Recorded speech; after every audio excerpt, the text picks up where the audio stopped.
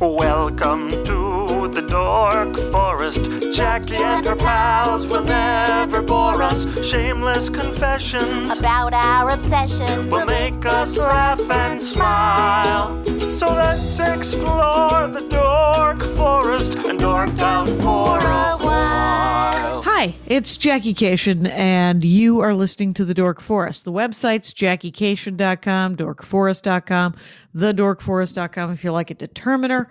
Let's do the credits. Patrick Brady's going to fix this audio and video. Vilmos works on JackieCation.com, and Mike Rickberg sang the song with his wife, Sarah. He composed it, and he will sing his version of the Mexican hat dance at the end of this show. Thank you so much for listening to The Dork Forest. Here's a scoop. I'm doing stand-up online. A lot of Zoom shows will eventually go back on the road. Sign up for my email list. It's easy to get off. It's harder to get on than it is to get off. And no harm, no foul.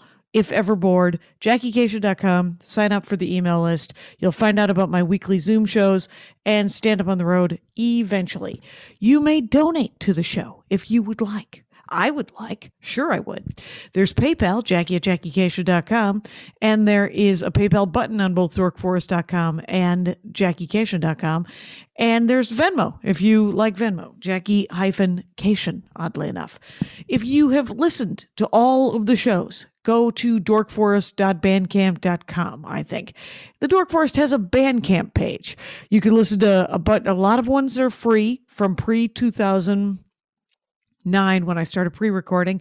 And then there's live episodes that cost me a couple of bucks, so I charge you a couple of bucks. There's also some stand-up. There's a story album that's very exciting there. And other than that, I have a lot of merch in my garage. Feel free to order if you know anybody who doesn't have any CDs or the DVD. And you can follow me everywhere at Jackie Cation. Let's get into the show. Hi, Jackie Cation here. How the heck are you? Rangers of the Dork Forest. I am in my garage, and it is weirdly raining in Los Angeles. Since we live in a very weird area, we're happy for that rain. With me, Halle Kiefer. Welcome to the program, Halle Kiefer. Thank you so much for having me. This is a delight. And yes, so unnerving to be in LA with so much rain. It is a little spooky. Right. It's it usually rains in February, and we are now mid-March. So it is kind of weird. This I think won't go up until April, which will make it even weirder. Right. Wait a minute. Will it make it spooky? Will it make it horrifying? I think anything can be spooky. That's what's so great, is anything can be spooky. That's hilarious. So just so everyone knows, Halle Kiefer, it's Halle like Halle Berry, Kiefer like Kiefer Sutherland, and all of my fan base, Rangers know those two people. So they will understand who those two people are, but it's spelled that way too, yes, right? Thankfully, yes. As I was saying to Jackie, unfortunately, the children don't know about those two figures, which is fine. But then I realized that there's a singer from Halle and Chloe or Halle Bailey is going to be the new Little Mermaid. So I'm like, oh, great. So a new generation of people will know at least one Halle. So we got that going for us. So we have that going for us. And you have a podcast where you ruin a horror movie for your co-host. Yes, yeah. And it's called Ruined, oddly enough. Exactly. Yeah. Basically, I've always subjected my friend Alison Leiby, another very funny writer and comedian. She hates horror movies, so I've always taken advantage of that, where I could sort of tell her everything that happened, because she didn't care. She was never going to see it. So, yeah. Welcome to my world. I'm never going to see that movie, and you can ruin it for me as well. Great. So what a great podcast. So people could find that everywhere. Something tells me you all know how to find podcasts. So, but it's at Halle Kiefer for Twitter and Instagram and all the things. And because, what the heck? I don't know. What is there? We could talk about horror. You said horror movies and horror TV. Mm-hmm. What is horror TV? Is there just tense? Is it just tense? Oh, or is it horror? Well, I feel like there's more and more horror. That sounded so bad as it came out of my face. There's a lot of, I think... You're doing great. If anyone's listening, The Haunting of Hill House, I think on Netflix, people are really excited about that. And I feel like there's more and more series where, yes, if this was the 90s, would many of these shows simply be a movie? Yes, but we've said, nope, movies are not the thing, it's going to be TV. So, for example, I'm watching Servant on Apple TV, a slow burn, which some people do not like, but I like. I'm like, if you're going to bother to make a series, I'll give you one weird thing an episode. That's fine. You know, like why else are we doing TV other than to like sort of take our time with it? Right. If it's episodic, it can move a lot slower. Yeah. So is it the one weird thing? Because I just did an episode with Mike Drucker about weird horror video games. And he said, everything looks super normal, but there's one thing that's off. Yeah. And that's what it makes it creepy. Yeah, I think that's a good point. Like, I think in order, well, I don't know. Because then it's like, you have shows like, The Walking Dead, but it's like, I wouldn't consider that horror. It's a horrifying situation, but it feels more of a drama. There's action in it. But yeah, the horror, I guess you sort of do have to make it close to reality or some semblance of reality, or else then it's like, then it becomes sci-fi or then it becomes some other genre. Yeah, but I think like in Servant, for example, they're just, your regular, incredibly wealthy New York couple. Because, you can't see someone with a regular crappy apartment. You've got to have someone with a brownstone. Right. Or else why are we watching television? And unfortunately, I don't want to spoil anything, but they've hired a nanny, and the nanny has some sort of supernatural or paranormal ability. But because the couple is such a shut-down pair, like a white couple, there could never be an honest discussion about what's going on between anybody. So that's very interesting. So you're playing, like, you have the spooky elements and then also the psychological, like, if someone would just be honest with each other, maybe we can figure this out, but we can't do it. We simply can't. That's interesting because that's what I've always felt about, like, sitcoms, where you're just like, what? I mean, I think it's a lot harder to write something that it could all, like, that can't be fixed by an honest conversation. Right, yeah. Like, if you want to have horror, if you want to have drama even, because I, in real life, loathe drama. And so if things are starting to look dramatic, I will literally say to the person I'm talking to, how can we talk out whatever this weird vibe is? Because I can't live it. And I think that makes you honestly like a more advanced person, Jackie, because I feel like it's only this past year that I realized, like, one, it's okay to admit if things aren't great, like it's not the end of the world. And that's like, again, like being a Midwesterner, a woman, an American, whatever, a Catholic, you're sort of compelled to be like, everything's fine, everything's, all the time. And there's a lot of power in being like, hey, I don't have the solution, but things aren't great. And then to your point, just being like, I'm just going to be as honest as I can, and hopefully you will do the same with me, and hopefully we can hash this out, rather than be like, how can I, in my own mind, trick myself into thinking this isn't a problem, which is much harder to do, and ends up with, Raymond's mom or whatever being mad at you because you've sold her cookie jar inadvertently, rather than just saying to her, I don't know why this matters. Like, please, I'm sorry, I made a mistake. I thought you gave it to me. I thought it was a gift. I didn't think you cared. Yeah, I thought, right. So the fact that we watch so much television and movies and read books and comic books and all these things, and it's all this trick about how we're not talking to each other. Yeah. I do wonder sometimes whether if fiction is trying to get us to actually, if we can see it enough in fiction that we could turn to our spouses or our partners or whatever, or our families or our parents, and just go, hey, I don't want to live in an episode of Lock and Key. Right. I actually want to tell you that I keep finding weird keys. Right, exactly. I'm going to be upfront about all the keys I've been hiding from you. Yeah, I think a great example of that in horror is, I don't know, you probably didn't see the movie Hereditary, because it's on the more horrifying scene, but it's like, if we could all just be honest with each other about how, instead of trying to access things beyond the veil of reality, we all need grief counseling. We all need to talk to one another about where we're at. We need to check in within our family unit, rather than I'm going to attempt to go beyond the veil of our lives, because that's not going to go well for anybody. It's not going to in fiction, and it's that, that's so interesting about Ouija boards and people who try to talk to ghosts and all these things. why don't you actually talk to your mom? She's right in front of you. Yeah. Why do you got to talk to your grandmother who's been dead for 11 years? Right. They're probably going to say something kind of similar, like, Right. Probably. Yeah. They're on the same side of the family. The perspective might be different, but you'll at least get a version that you could probably process. And- Holy shit. Yeah. I think we just answered some real psychological problems here. So congratulations, everyone who's listening. Just be honest about your terrible feelings. The easiest thing to Right. do, of course. Yeah. So why do we turn to horror then? Why do we, what besides the fact that we're watching other people not deal with the thing in front of them? I think it's like with all fiction and especially genre fiction, I think it's sort of like, we can't, if I say to you, Jackie, you just got to be honest with everyone in your life, and you just got to be upfront, and you got to say uncomfortable things. That's hard for you to do day to day. So Sure. So horror is providing you like, okay, I like have grief, or I have anger, or my repressed emotions. What if it's a ghost? Like it's the metaphor, and I think that's also like, as someone who does not believe in ghosts or paranormal, I think like humans' experience of that is in fact a reflection of our own emotions. And, Right. In both a good and bad way, I think believing in the supernatural can be very helpful to people. I think people find it very soothing, the idea that like your spirit lives on. So I don't want to be like, it's like some pathological thing, but I think that's the reason it exists.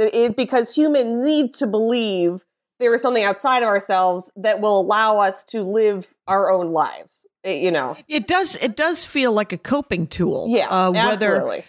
Right. I have friends who believe in ghosts and the paranormal, and I know, like, my whole thing with there are. I mean, if you want to talk science, we could talk about vibrations and the spinning of the Earth and all these things, and they do create things that affect our bodies and our molecules and our minds. And there's so many things we just don't know about, that we will Right. discover in the future. Yeah.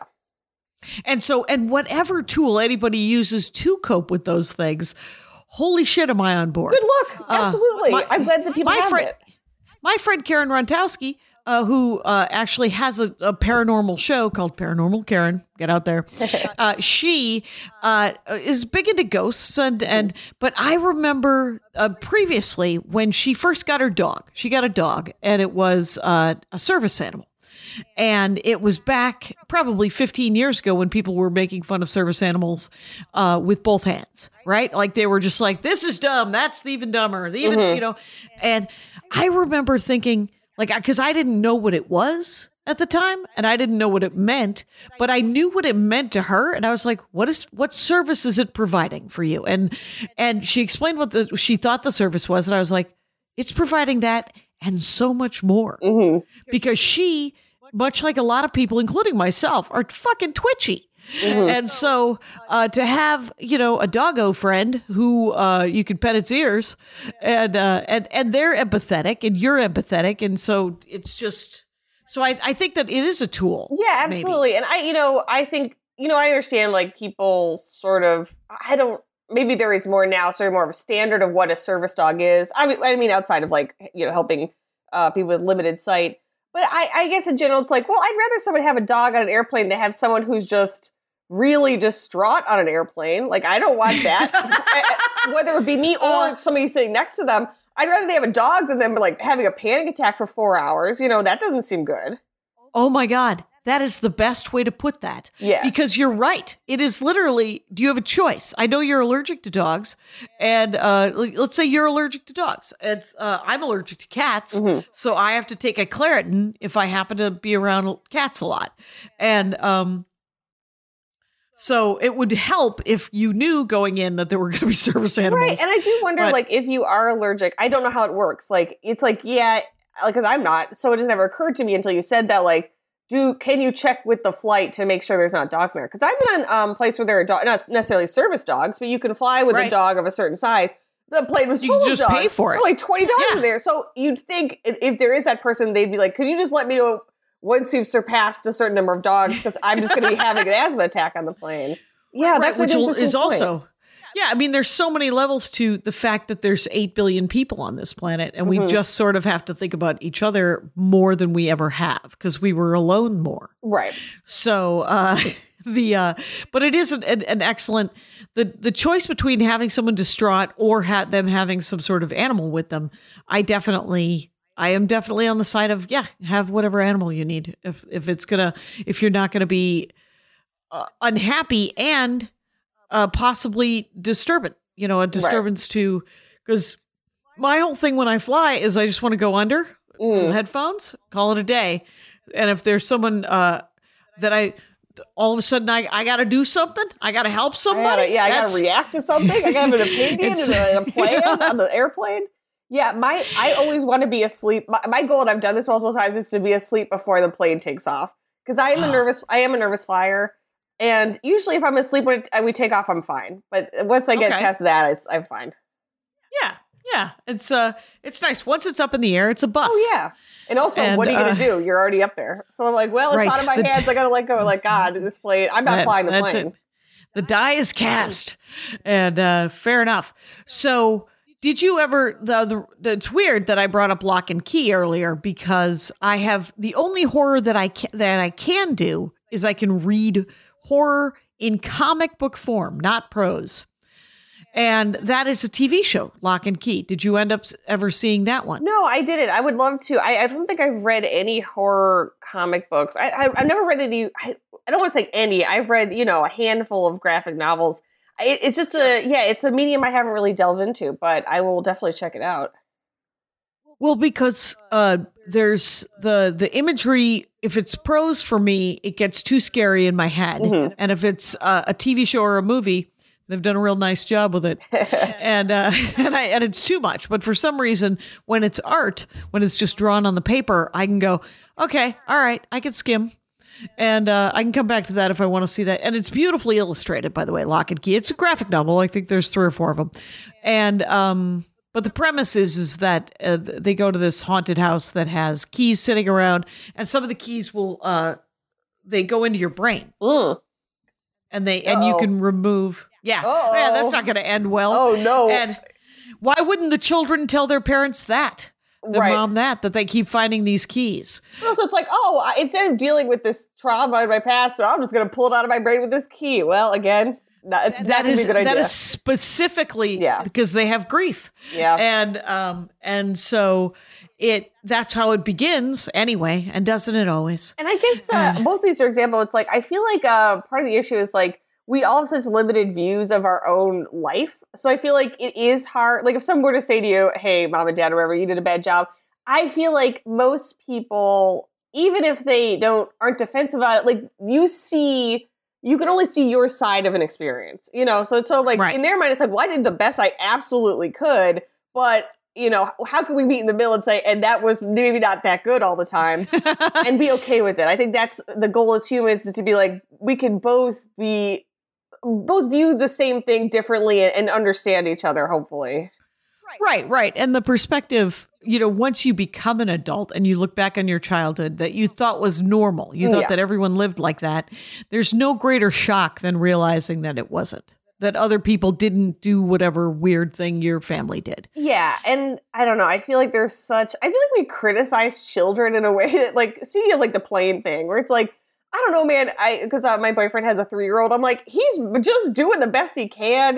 Like I feel like people complain about children in a way where it's like, it's not like you're complaining about an adult where it's like, okay, yes, they have some capacity to change. It's like, they're just trying not to pee their pants, like you got to cut them as much credit as you possibly can, It was one of the great disappointments of when I used to do childcare, when I genuinely came to the realization that I was the adult. Yeah. Devastating. In the situation. It was devastating. Yeah. It was, I was like, oh, she gets to be a child and I don't get to be the child.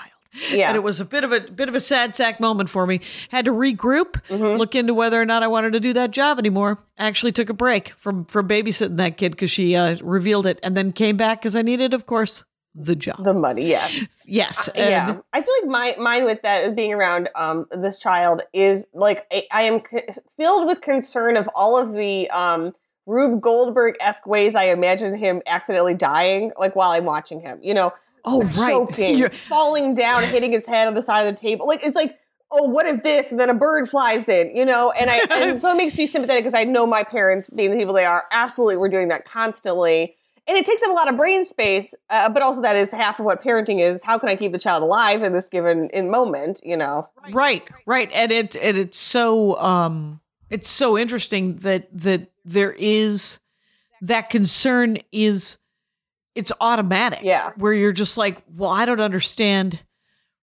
I've never even thought of these things before. Yeah. And also it seems he's fine. It's like once the kids are not necessarily infants, it's like, not that horrible things can't happen to them, but it's actually quite infrequent that they do, Right. And if they're climbing a tree and they fall out and break an arm, you're like, now we call an ambulance. Yeah.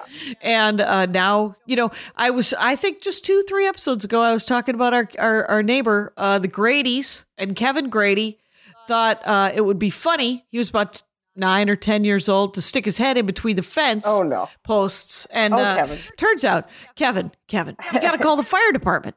And then you get mocked at it 40 years later. Yeah. So, but it was just one of those things where they tried to take his head out. Like his dad was like, okay, I'm just going to pull. And then finally it was like, oh, no, I don't. And then actually it wasn't his dad because his dad would have sawed the fence and then repaired the fence because it was a weird Wisconsin small town. Oh, yeah. He would have had some sort of device. I thought you were saying like he was just going to let Kevin live there. Like it's like, well, now you live in the fence. You're just going to have a family and grow old there. I think Kevin was probably happy that his dad wasn't there because his dad would have been like, nah, you're going to stay here. Think about what you've done. As opposed to think about what you've done while your head isn't in the fence. But have you ever thought about writing horror or? Yeah, I wrote a horror movie last year and I'm working on one now. And yeah, I mean, again, we work in the industry. I have no illusions that either of these will be made, but I really like it's been really, I don't know. It's like just realizing that you could write something like that is very edifying. Yeah, it's the process itself you'll learn so much from. Yeah, and what horror, just like any other genre, is sort of nice with regards to like, oh, everyone who will be seeing this movie already knows exactly where I'm coming from. My boyfriend and I were watching the Mike Nichols movie Wolf with Jack Nicholson. I don't know if you've ever seen that one. No. And it's a werewolf movie, and going into it, well, Jack Nicholson is going to turn into a werewolf. The movie treats the concept of becoming a werewolf like no one has ever heard of it. And I think I'm like, you could have saved yourself a lot of time. Like, it's people being like, you turned into a wolf? And I'm like, what? Where? They're supposed to be from New York. People have heard of werewolves. And what's nice is horror is like, when you write something, it's like everyone watching this has seen a horror movie. You could sort of skip those kinds of like, he becomes a wolf when it's like, yes, so we get it, So right. How does he deal with it? What does he do with the power? Who wants to get him? I mean, these are like, I imagine those are the things, whenever I think of a werewolf thing, I never think, how did it's sort of the Spider-Man origin story. Exactly. I don't need to see him bit by that spider anymore. We've all heard it. Yeah. And I guess maybe like you're right, comic books and superheroes, we always see the origin story. And that is a hard story to keep fresh because, baby, I know. I've seen it. I've seen so many movies where he became Batman, he became Spider-Man. I get it. I'm on board. What if this, then what else, Right. And if you're going to make it different, then please, because then that is interesting. Or if it's a character that absolutely no one's ever heard of, right? Yes. Like the Guardians of the Galaxy, you're just like, Star-Lord? Yes. What? Totally unfamiliar for learning about them. Yeah. Right. And, my husband is I'm married to a long box, and that is a dick joke. So, but the crazy thing is so he knows all these characters. So I walk into any sort of situation and there is that sort of backstory available blessedly not during. But did you watch WandaVision? I thought that was scary. I haven't yet. And it was just, I feel like I do this constantly where like I'll end up watching something that everyone raved about like way later. And I don't know whether it's just like the pressure of having an opinion. I'm like, I'll just watch it when nobody cares about it. But I haven't seen it. I've of course read everyone's reaction to it. And it seems like, an interesting way to use the medium and explore similar things. It's interesting that you didn't feel the problem with spoilers either. Like it's not just your podcasting partner in the podcast Ruined, by the way. And I'm talking with Halle Kiefer, just so everyone knows that it's at Halle Kiefer, and the name of the podcast is Ruined. But so spoilers don't bug. No, I don't know. I don't have a huge. I mean, even when I've seen something where I was like, wow, I didn't see that coming. I don't feel like it totally fundamentally changed my enjoyment of or anything like that. So I don't know. Interesting. The other thing that because I don't have a problem with spoilers. The only kind of spoiler that I don't like is when people say that they didn't like it. Interesting. Okay, because it colors your opinion of what you're going to say. Right. Like if you saw something that I'm planning on seeing and you're like, weird twist, he's a ghost at the end of it, but we never knew. Because here's the other thing, is that movie where what's his name was a ghost the whole time. Bruce Willis was a ghost. I didn't know he was a ghost. And when literally it took probably 2 more beats than the rest of the audience. Like the rest of the audience was rolling. Oh, and then 2 beats later, I was like, oh. So I'm not always the sharpest blade in the drawer when it comes to that. It's so funny you said that because I remember I saw that in theaters with I want to say I was just with my aunt Nancy, and it was 15 minutes before the reveal, and she turns to me, she's whispering, but it's a quiet theater, so everyone can hear. She goes, "Oh, he's a ghost." Oh, and spoiled it 15 minutes before the reveal, and no one was mad or whatever. But I was like, "Don't tell me if he's a ghost." Right. But she was right. I mean, she absolutely called it. She called it, which is so interesting when I've actually watched so many murder mystery shows now that I can almost call who did it. Yeah, and I think another great example of that's hard to keep it fresh. It's hard to keep it guessing when it's every episode of Law & Order SVU is somebody solving a murder. It's like we have so many murder mysteries. How do you do it and prevent people from completely guessing beforehand?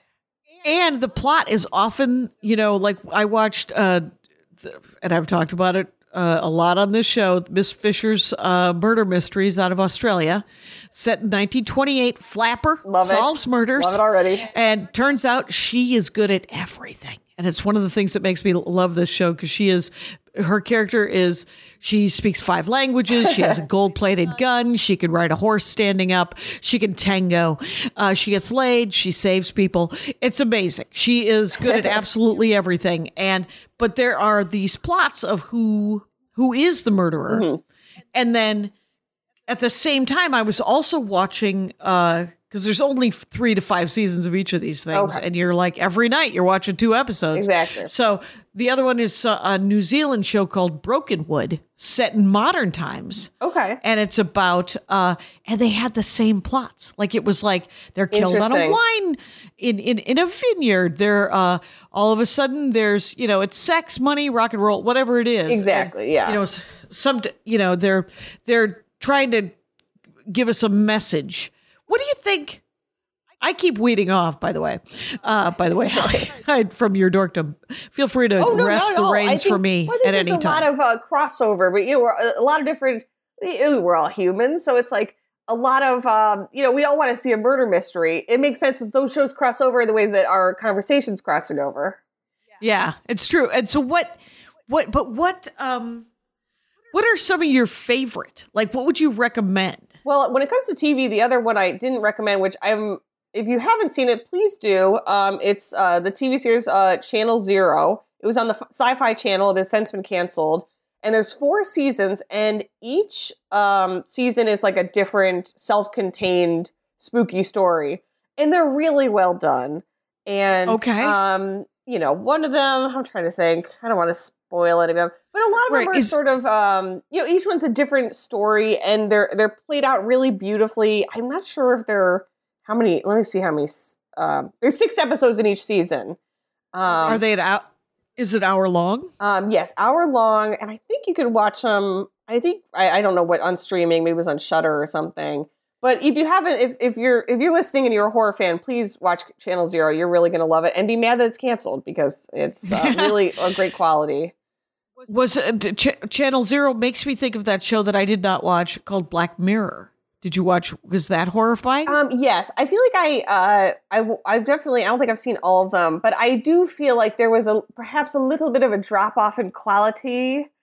And, that'll happen. Sure. Because there's one, and I'm not going to give you more details, but there is one where I believe sort of the twist hangs on whether or not a guinea pig saw something. And I'm like, all right, okay, that's fair. All right. Like, I don't write this. But who has ever said that's fair? Listen, the guinea? What does a guinea pig know? Well, if you wait, an actual tiny rodent, right? A guinea pig sees something, and it exists in sort of like a. If you don't want Black Mirror spoiled, don't listen to this part of the conversation.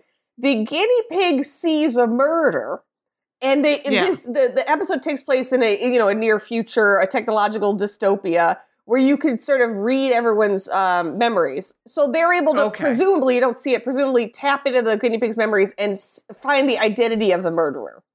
Oh, I see. And I feel like, it's like the latter seasons of the X-Files, where it's like, hey, listen, we had to come up with something, and this is what we have. But I would say overall, I love Black Mirror, and I think Charlie Brooker, the creator, he made some comment, because somebody had asked him like last year, like, are you making more episodes? He's like, I feel like now is not the time, because it's like things are not great. Listen, we all lived through 2020, so maybe take a breather and then cycle back around. From dystopian present, yes. Yeah, so I get that for sure. Yeah. And then is Channel Zero kind of like that in this sort of technological future? No, Channel Zero is like a lot of like dream logic. So for example, last season, this woman's moving back into her childhood home. And she's all, all these drawings and memorabilia from her childhood, and she had a invisible. That's already creeping me out. Exactly. Go looking at those old creepy drawings you did as a kid. You're like, what the hell was I thinking? So she had an imaginary friend, and who lived in the basement behind a door. Unfortunately, when she goes to the basement, there is actually a door there, and I don't need to tell you. Some guy shows up, and it's her imaginary friend, and that's the first episode. Like, that's not spoiling anything, right? That's not spoiling. So then but it's sort of those same themes of like you're understanding of the world, dream logic, your childhood bleeding through into your family, that kind of thing. They're all different. I don't know. They're all great. So they're all and incredibly well done, and just really well done. Yeah. Is that what I'm hearing? Yes, I think What about, so. Yeah. It's, and whenever anyone talks about horror, I lead them right away from it. I've read something, I've watched something that is ostensibly, it's about ghosts, and it's called Ghosts, and it's a sitcom. Okay, great. And great it title. is a British sitcom called Ghosts, and there are 2 seasons, and they're working on a new season, and it's on HBO Max, I believe.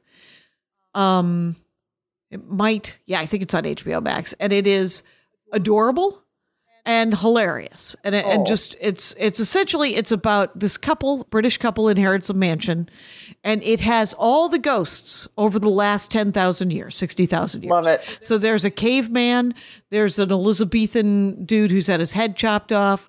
There is Lady Button, the lady of the house who killed herself. There is so what we do is and it's a half an hour show. There's only 2 seasons. So, and I think there's, 10 episodes per season. So you're done and you're like, because by episode 3, you're totally in. Mm-hmm. And the modern couple who has inherited, is, I don't want to, you find out like, someone gets hit on the head and they can see the ghosts. Good. And then it's just an episode of Friends, but it's incredibly well done. Okay. And so, but the different characters, there's a scandalous member of parliament who died in the house who isn't wearing any pants the entire series. And so like they all are wearing what they were wearing when they died, of course. Right. Oh yeah. So there's like a Boy Scout, like a scout leader who has an arrow through his neck. Wonderful. And, sort of the Beetlejuice, I feel like. In Beetlejuice, everyone's sort of, you had the Miss Argentina whose head is removed, the guy with the shrunken head, that kind of ensemble. thing. Mm-hmm. Yeah, it has a nice ensemble check feel it out. to it. Yeah, I feel like British TV, not to give every British show, all the credit, But I feel like in America, because we have like, you're getting a certain number of episodes, sometimes they drag things out a little bit. And British TV, they're like, we're just getting into it. Like, the setup, now we're getting to the fun of it, or we're getting to the horror of it.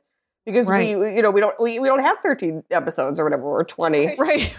It could just be 6. Yeah. We have as many until we tell the story, and they're going to let us do them. But it's not going to be too many because they've already rented out this space. So, what about? Okay, so there's a bunch of there's Get Out. I think it was Get Out. Get Out's wonderful. I'm very excited. I guess Jordan Peele has a new movie coming out next year, so I'm very excited about that. There's, I've heard different takes on horror, zombie movies talk about consumerism. There's a way to talk about classism and the rich versus the poor and all these things that can be addressed in horror that sometimes science fiction does that too. But I feel like what's nice about horror, again, because people seeing it have seen so much horror, is that you can be as subtle or as overt as you want to. Like zombie movies, they're about consumerism or, our fears about that. So you could have that be like, they're in the mall, or you could have something that's more subtle, but people pick up on it because people are you're watching horror actively. So it's sort of like, you want to be like, oh, this was about our fear of death, people are excited to find out those things. So they watch it in a different way, I think, than, I don't know, like a comedy. Like, you're not watching a comedy and be like, what are they trying to say? It's like, I'm here to laugh and hopefully there'll be character development, Right. Which is why comedy can hide messages even better. Yes. Because nobody's looking for shit. Exactly. Anyway, that's a good point. Yeah. It's like the inverse. Yes. So when you watch horror, are you looking for jump scares? Or are you looking for the psychological? It feels psychological. Yeah, I think so. I always want to walk away being like, they're right. I am afraid of death. Or you're like, you're right. I should call my parents. Like, I like that. And it goes down so smooth when it's in a horror movie. I like a jump scare, but not a ton. I remember seeing I think it's the woman in black, oh God, what is Harry Potter's name? The actor? Yeah. That guy, Daniel Radcliffe. There we go. And I saw that movie in theater. It is every 2 minutes there's a jump scare to the point where I felt like physically uncomfortable, filled with adrenaline. I don't like that too much. You get a couple and then you got to have some other substance. So, yeah. Right. And as per usual, going back to superhero movies, I saw the New Mutants. Oh, how was that? It's actually really good. Okay. And they kept delaying the release of it. Yes, I remember that. Okay. And it was essentially because the suspicion, from the speculation, from what I've heard other people say that rings true to me, is they kept delaying it because it didn't feel like a superhero movie and it wasn't MCU. Because the Marvel universe has been like, we'll make a spy movie, but it's also a superhero movie. Well, the New Mutants was made over, I think, Sony Paramount, and they were making an 80s horror film, teenage horror film, as a superhero movie. And it actually works, and it works really, really well. And there's one jump scare in it. There's like 1 or 2 jump scares in it that are, I'm like, but I saw it on the side of a building when it finally came out at our local movie theater. They just turned it into a drive-in, and in Van Nuys, which means we bought the DVD so that we could see it in the dark. But it's much better actually than you think. It's so good. That's great. I feel like I guess, again, as someone who doesn't necessarily connect with or know about a ton of superhero stuff, I would hope it's like, listen, if this is what we're doing, if Disney's buying everything and Marvel's, like, why not have it be horror? Why not try to have it be a rom-com? Like, allow this to live in all these different genres and have different kind of films. If this is what we're doing anyways, not everything has to be this big, blowout tentpole action movie. Yeah. Right. Yeah. And it's because there's plenty of action in, let's say, Ant-Man. Mm-hmm. And, but Ant-Man it's literally what I love about Ant-Man, and it is one of my favorite of all of the movies, is that the stakes are incredibly low. He literally just wants to hang out with his daughter. Oh, I don't think I saw. Yeah. I saw the second one, but not the first one, and that was a mistake. I feel like I was like, because you get missed it. the setup. Yes, yeah, because then you have to spend half of the movie going, I get it. I see what they're doing. Oh, I see. Yes. Yeah. And the first movie is adorable, and they do. They do a lot of good spatial work, and and they set up the characters a lot better. So the second one, they play off of that, and it's good, but it isn't. The first one is quite better. Yeah. So is Twin Peaks horror? I think so. I think when I first started it, so I watched it because my boyfriend is obsessed with it, as many people are, and I think I had tried to watch it, but like I didn't. Maybe it was on Netflix and they didn't have the whole run at first. I think now they have the first 2 seasons. But like I skipped an episode or 2, so I started like the wrong episodes. So I was like, I don't even understand what's going on or who these people are. And what's interesting about it, and I guess it's like this is something that I hope that there are creators in Hollywood that could still do, is that there's 2 seasons of the show and a movie that of the initial run. And then 25 years later, they did a 3rd season with the same actors that came out in 2017. Oh, and it's so good. It is so good. And it's just, it's surprising. It's compelling. It's very scary at certain points. It's very sweet. You really get attached to the characters. But like, I don't know. It's like, who else gets to do that? Like the reason that David Lynch could do that is because he's David Lynch, Right. That does help. But I've never seen it, and I know that it is revered, and it is something that I didn't know that it was 25 years later. Yeah, the same characters and played by the same actors. Yeah, that's outstanding. And it's I would say, and this is again like it's like in terms of like the scariest horror movies, the movies I found most compelling. I think that Twin Peaks: Fire Walk with Me is one of the scariest horror movies I've ever seen. However, I don't know if I could, like, you'd have to watch the first 2 seasons of the show to be invested in these characters and then see this movie. And what's great about the movie is, like, you see these 2 seasons of the show, and then the movie is from the perspective of a character that you have not seen her perspective from. So it's like, you're seeing all of these things that you know about, but seeing them from this other perspective, which is very well done. And that's amazing. Yeah, so I wouldn't be like, Jackie, go watch this Fire Walk with Me, because I feel like the whole time you'd be like, okay, I get it, but like I don't see what's so special about it. Right, and I was going to ask if I could watch it without watching the first 2 seasons, and it wouldn't build correctly. Is that what I feel like? Yeah, like a lot of it. What's really compelling about it is like you're seeing events that have been discussed on the show, and sort of like you see people's reactions and feelings about them, and now you're seeing them again in this different way. I don't know. Maybe it holds up. I don't want to tell it steer you wrong. How long is Twin Peaks? A half-hour show, or is it an hour? It's an hour show. So let me see how many hours you'd have to actually watch before you could watch this movie. It's an investment, but again, this past year, I was like, let's do it. Let's. What else are we doing? Turns out we've got the time. We have got the time. Yes, and at least another couple months of it, as far as I can tell. I know. And then I would say, so the Twin Peaks itself is like, what's great is it's about, well, this is what I take. It's all very like supernatural and surreal. So, people could take different things from it, but it's sort of this exploration. So obviously in the first episode, a young woman has been murdered, and an FBI agent shows up to try to solve it with the local sheriff. So that's like, at least on American TV, you've seen that story a million times. The small town America, and he meets all these different people, like the woman who works at the diner, and all of these the doctor, and you're meeting all of these characters, and it's kind of comfortable, and there's a lot of ideas of like this FBI agent's like, he's the best person in the world, and then the show in my mind is sort of like, what is underneath all of these archetypes, like. Why do we think small towns are safe when this kind of thing does happen? Or like, why do we think that this FBI agent, like, why does he view the world in such like a black and white, good and evil way? And how does that limit you or advantage you? In this very interesting, but again, he's only able to do it because he has all these surreal moments where you're like, man, this is not how I would have gone about getting to this point.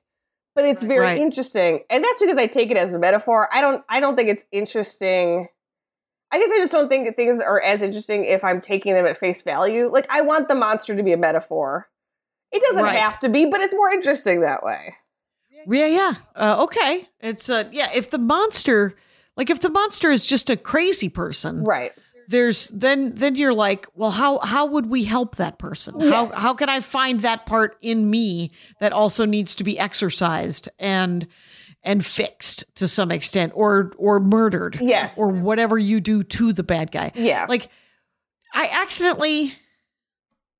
seen one horror movie. That's not true. I've probably seen more, but I've seen the Hannibal Lecter Silence of the Lambs. Yes, and that's I think of that as a thriller, but I think it has a lot of horror elements for sure. Okay, because the tension builds and there's a little bit of jump scare occasionally, and there's so much you don't know what's happening, and there's and so. What would make what's different between a horror and a thriller? I was horrified. I guess I feel like this is my impression where it's like, this is what I would say is it's about solving this crime. So there's like a linear trajectory of we're following this woman solving the mystery of who the serial killer is. And for the most part, she is not in physical danger. Like, she's not like engaging. Obviously, spoiler alert, she does eventually at the end. But it's more engaged. Yeah, so it's more of like a murder mystery, a thriller. It's her psychological battle of wills with Hannibal Lecter versus if it's like, oh, she knows the serial killer and we know that she's, like he's going to get her. And it's like Hannibal Lecter, again, for the most part, is in a cage. It's the psychological scare and interest of it all. But I mean, it's a fine line. I mean, there's a lot of crossover. I don't want to say like they're so totally different. There's nothing in stone here. But but what I do think is like people loved that first Halloween movie, I think, and that was just a sort of a slasher kind of movie, right? Yeah, definitely. And I think that is because of the theater experience. Like, I feel like a lot of those movies are like seeing it with 100 other teens. You're screaming. You're all like feeding off each other's energy is so exciting. And not that Halloween isn't fun to watch at home. I just think like those movies are like, you are watching teens get stabbed. You are watching like your peers sort of like, that's the thrill of it rather than character study. What is madness? It's like, no, you are, you were just in this, you were in danger and you get to feel electrified by it, but you also get to be saved because it's not real. Right. So what would you, if you were to take the crew that's in the Breakfast Club and stick them in Halloween? Absolutely. Is it that? Is that essentially what it is, where you've got these tropes where, there's the weird kid, the cheerleader, and the jock and the burnout? I think so. I think that that's a lot of horror is we want to project ourselves and like experience ourselves. And I guess maybe there's just a lot of teenagers because, we all have that part of ourselves. I always think of like people as like a Russian nesting doll. Like, you don't become an adult. You just like are adult with your child-sized self inside. So I feel like that's everyone's like teenagehood is still very alive to them. So I feel like putting those people into horror is like, so like, I'm an adult obviously, but now it's hard as actually, because I have a kid in my life and I'm like, those kids, somebody help them. And that's me watching Breakfast Club. I'm like, somebody help those kids, somebody help Ali Sheedy. Right. She does seem to be some sort of a victim of some sort of neglect. Oh yeah. You want a sequel where you find out things turned out okay, but maybe you probably didn't. Right. If they all make it through, this is what I've always told my nieces and nephews when they're going through those horrible times when they're like 14 or 15. I'm like, I am very sorry. Yeah. It is going to be another 3 or 4 years of this. And then, I've had several of my nieces and nephews literally turn into different people once they turned 18. Yeah. Because they became responsible. They feel responsible for their own lives and they feel like you can't stop them now. Mm-hmm. And in my family, nobody does stop you when you're 18, and you're still welcome for dinner. Right. You might need a good meal once or twice a week. We'll hook you up. But go be weird. Yeah. And so that is I've always wanted to see Twin Peaks. It's an ensemble. So Jackie, I looked it up and you only have to watch 30, so there's 8 episodes in the first season, and then so it's a network drama, so it was on ABC, so the next season is 22 episodes. they didn't need it. You know what I mean? It was a little long. So then that's 8 and 22. So then you can watch Fire Walk with Me, which is the movie. And then that came out in 1992. And then in 2017, a new 18 episode third season came out on Showtime. So I wonder if that first season is on Disney Plus. Oh, that's an interesting point. Because I have that. And here's the thing is if I gave it 8 hours, if I gave, when it comes to a series, I feel like if you watch the first 3 episodes and you're still not into it, you have given it the college Absolutely, try. Give it a go, see how you feel. And if you're like, no, I can't commit the next month of my life to this, I'm good. Yeah, you've done as much as you can. I've had so many people tell me that they can't read The Lord of the Rings, and I'm like, then don't. Yeah. Please don't hurt yourself. And they're like, but I want to be a good nerd. And I was like, be a different nerd. You're fine.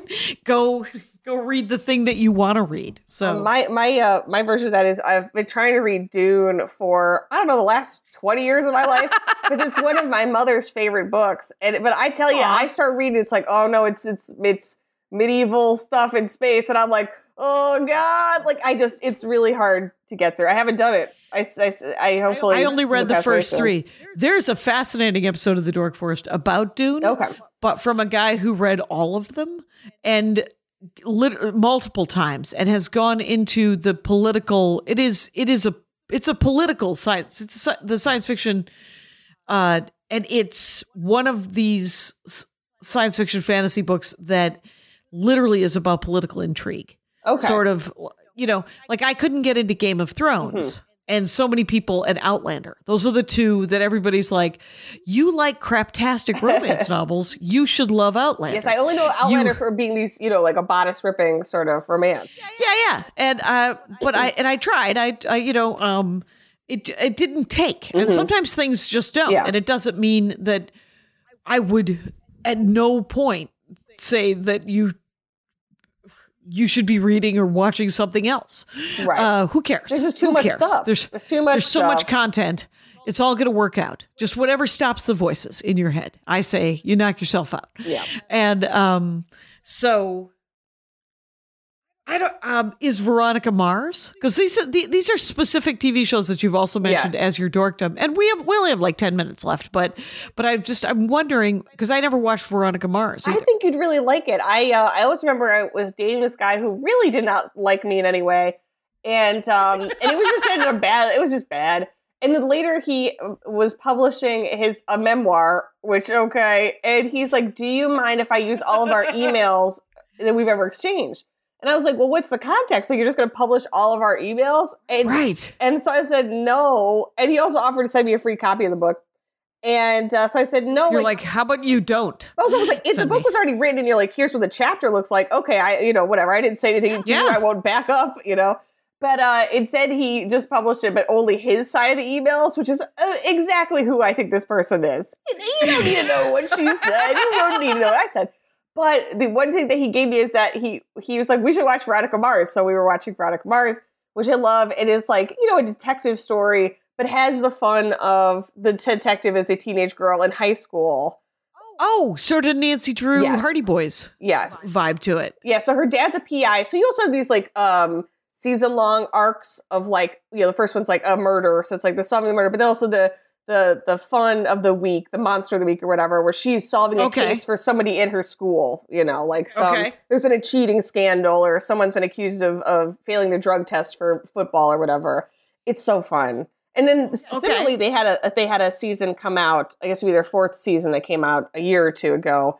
I liked it, but like it's the thing of it is that in the first one, she's young and like a kid doing this. And now she's an adult woman. I'm like, well, yeah, I believe that adult woman could solve this. Like, I've seen her do it when she was 15. I'm sure she could do it now, Right. She should have won a Pulitzer by now or a Nobel. Exactly. So what, So it's just that. And that is, so that's just a murder mystery show. That's not a horror so much. No, I'm trying to think of other horror ones. Another horror I wanted to promote was one I watched on Hulu called The Sister. It's British. So I think it's only 4 episodes. And it's the main character, he makes a terrible mistake, which is he is involved in a murder, and then he marries the victim's sister and doesn't mention that he was involved in somebody with her sister's death. Again, if in a relationship, you have to communicate. You have to be upfront about things, because later the guy that he did it with is going to show up at his house. So yeah, and it's gonna get super awkward, super messy, super awkward. Sure. But again, in the British tradition, I think it's only 4 episodes. Great stuff. Great stuff. Yeah, that's fascinating. By the way, I am talking with Halle Kiefer, and she has a podcast entirely where she ruins horror movies for her good friend, Allison. How do you pronounce Allison's last name? Allison Leiby. Leiby. There you go. Because Allison's going to do an episode of The Dork Forest in a couple as well. And I'm just, I'm always looking for more people to do The Dork Forest. It's an absolute delight to talk to you. Thank you so much for looking and finding us. Sure. Super fun. And the only other thing I would say, what's coming up? Are there any horror movies coming out? Has anyone been able to make anything in this? Well, you would think Blair Witch would be the one now. I know. Yeah. Well, I do alone. I do feel like there's a lot of movies coming out or will be coming out where it's like, you're just in a haunted house. You're just in an apartment building, as they should be. I mean, the only one I'm like super excited about is the new Candyman. And that has been pushed back because I believe that was supposed to come out last spring. And they've just keep pushing it back because obviously they want to have a big theatrical release. And I couldn't be more excited because I love the original Candyman. Was it Sammy Davis Jr.? No, who is the original Candyman? Tony He did a Todd. song in 1972. I mean, listen, if Sammy was still alive, he'd be so lucky. It was Tony Todd, fabulous. Okay. What year did that come out? That came out the 90s or 92. 92. And another great year for horror. And it was with Virginia Madsen. Remember her? I don't know what she's up to. Vaguely. She's great. But yeah, and so this is sort of, I think it's they haven't said it as a sequel, but I'm presuming it's essentially a sequel. Because it's the same guy, the same actor? Oh, I don't know. Is playing the Candyman? I feel like they're playing it really close to their vest. I just know that the main character that you see in the trailer is a child that you see in the original movie. So I'm like, if that character's the same, but now it's like he's an adult man, then I'm assuming that means that I hope Tony Todd comes back. I'm going to look at the IMDb. In the original. Maybe it just says. When he's just listed. Right. Is in the original the Candyman, is he handing out candy and he's murdering people? What's happening? What is the conceit of why is he called the Candyman? Well, is it heroin? It's a lot. Yes, basically. So there's all this graffiti. Okay. It's sort of like playing with language. It's a Clive Barker story, but so yeah, there's all this graffiti that says "Sweets for the Sweet," and so the people who see that are like, oh, heroin. This is like a drug. Somebody's buying drugs in this area. The Candyman was a black artisan who, at the turn of the century, fell in love with a white woman, gets her pregnant, and is brutally murdered. And part of his murder is he's covered in honey, and then they dump bees on him. So it's horrible. Oh, so wait, that was the real Candyman? Well, when you say real, Jackie, none of this is I'm real. I'm so sorry. Okay, this is okay. Yeah, I thought it was based on some horrible real thing that happened to someone black in the early turn of the century. No, as far as I know, no. It's based on Clive Barker's story. Of course, in Clive Barker's story, it's set in England, and I don't think he's black. I think that by setting it in Chicago, and they made decisions about sort of like adding race this, which makes sense. Yeah. And so, but unfortunately, he has become a legend. And in doing so, he sort of exists in this like other alternate reality where like he's an urban legend that it can be summoned, and you don't want to do it. You could summon him in the mirror, but when you do it, Jackie, you're getting a lot more than you expect. Wait, is the Candyman the one that gets summoned? Because I've heard the jokes, I've heard the references. It's sort of like, so he's the one where if you say his name in the mirror or something. Yeah, and it looks like Tony Todd is in the new Candyman, so I'm hoping that means he plays Candyman versus like. Oh, he plays like somebody else and then they recast Candyman. I wish, it'd be so great if he played a psychiatrist who was like, why would you say his name?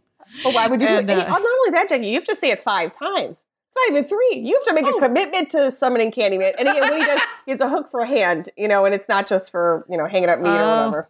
Sure. It isn't just for pulling lines because you're a pirate. Exactly. Rope.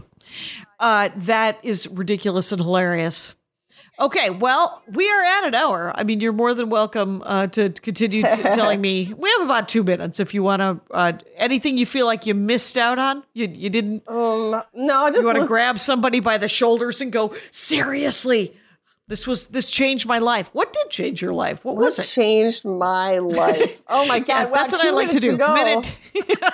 So I like to do minute 58, you guys, is get deep. Well, I feel like the horror movie that changed my life was The Exorcist, because I saw that as a kid and saw it in theaters when it was re-released. And I remember, oh my God, because I'm not even, look, I'm Catholic and I know that stuff's not real. You know what I mean? But like seeing it, I remember just like having this image of like, I know this isn't real, but what if? So I feel like that's the excitement of horror. It's like, I know the Candyman's not real, but I'm not going to say his name in the mirror because I'm not an idiot on the off chance that he is. So, yeah. So there are lessons to be learned. Absolutely. And they are very basic lessons. Don't tempt fate. Seriously. Yeah. And don't tempt fate when it comes to people with axes and knives and chainsaws and stab. Jackie, you said it. I'd like to sum it up right here in the 11th hour. Thank you so much for doing the show, Halle Kiefer. Of course. Thank you so much for having me. This is so fun.